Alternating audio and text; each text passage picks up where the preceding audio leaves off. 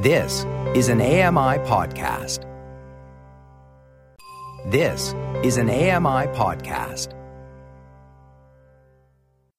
Hello, I'm Joyita Gupta, host of The Pulse on AMI Audio. It's a show featuring in-depth conversation about the biggest challenges facing the disability community. With today's fast-paced news cycles, it's often hard to get the big picture. Join me and other members of the disability community as we take a deeper dive into the issues that matter to you. Listen to The Pulse wherever you listen to your favorite podcasts.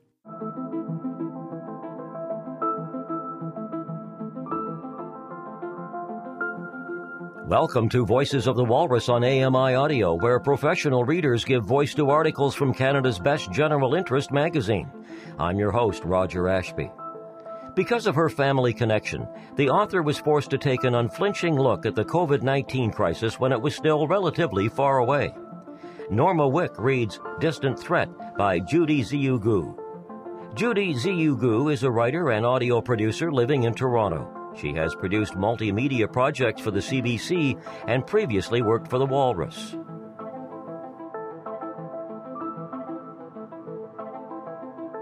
I'm Norma Wick.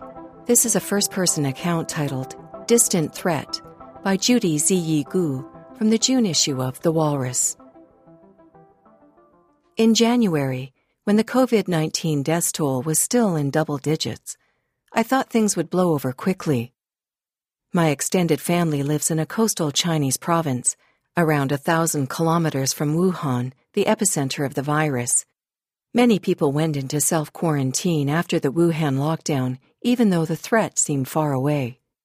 When my mother, whom I live with in Toronto, purchased 3 gallons of isopropyl alcohol and began spritzing it everywhere like it was a refreshing home scent, I assured her she was overreacting. 2 weeks later, I woke to find her crying in the kitchen. Her brother had become one of the hundreds of healthcare workers who were sent to Wuhan. In a manner typical to both Asian families and my uncle's low-key personality, he did not say a word to us about being sent to Wuhan, only telling his wife at first. We found out through social media. My mom saw her brother's name in a post from the hospital where he works, a post in which administrators praised his team's bravery. My grandmother saw his face, behind a mask but unmistakably her son's, on a local newscast. After receiving frantic messages in our family group chat, he tried to reassure us with a photo of himself in a hazmat suit and gloves. His name and title and "Be Strong, Wuhan" had been scribbled haphazardly on his back by his co-workers. Not 1 inch of my skin is exposed, he told us. My uncle left Wuhan at the end of March and went into self-isolation with members of his medical team.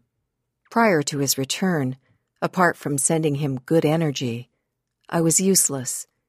Even asking for updates would have put a burden on him. Distributing information from Wuhan is sensitive. Surprisingly, my uncle's assignment did not make me panic, but instead marked a fundamental shift in my attention. I began to focus on the things that, at first, I had deliberately glossed over. I watched an old friend's YouTube videos in which he and his girlfriend demystify the lockdown in Wuhan by vlogging their grocery trips. He also breaks down how a foreign media outlet twisted the couple's vlogs to incite panic. I read first-person accounts of being attacked for being Asian in public, and news of a global spike in racist attacks.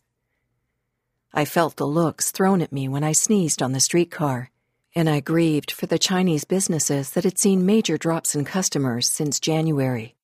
I heard people speak about the immunocompromised and the elderly as if they were disposable. I have the privilege of sidestepping the realities of the pandemic. I can do my job from home. I have health care. My house is stocked with food. Though my fear of anti-Asian violence is growing, I don't live in a city where I'm a small minority. Unlike people whose lives were fundamentally disrupted by this crisis, I maintained the illusion of normalcy for longer than reality should have allowed.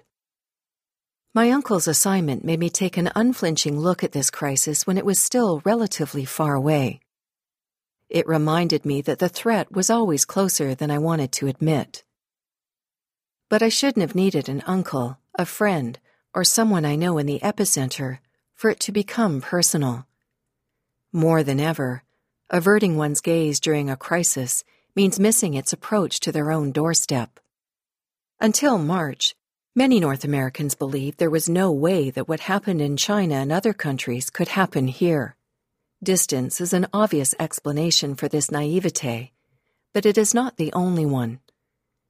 This feeling of security was buoyed by the assumption that the public health and government systems in place would be able to protect us. The subtext being that viral outbreaks only happen in developing countries, only to dirty Asians.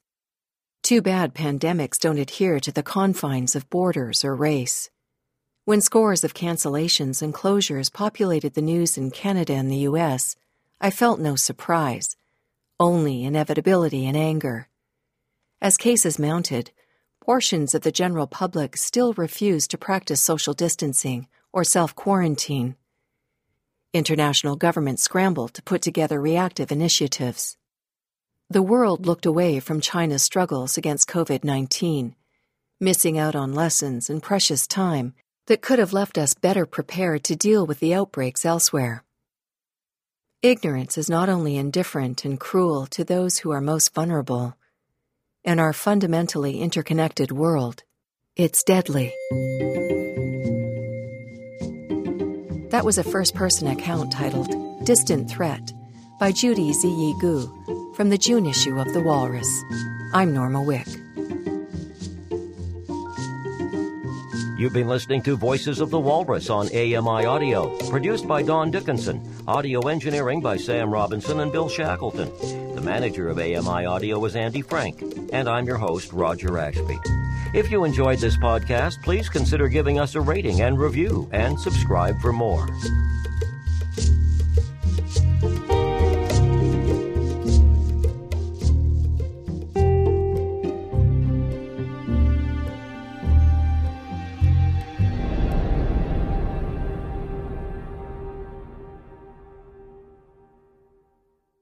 This was an AMI podcast. For more accessible media, visit ami.ca. Join us weekly for The Pulse with host Joeita Gupta, who brings us closer to issues impacting the disability community across Canada. Watch The Pulse on YouTube or listen wherever you download your AMI podcasts.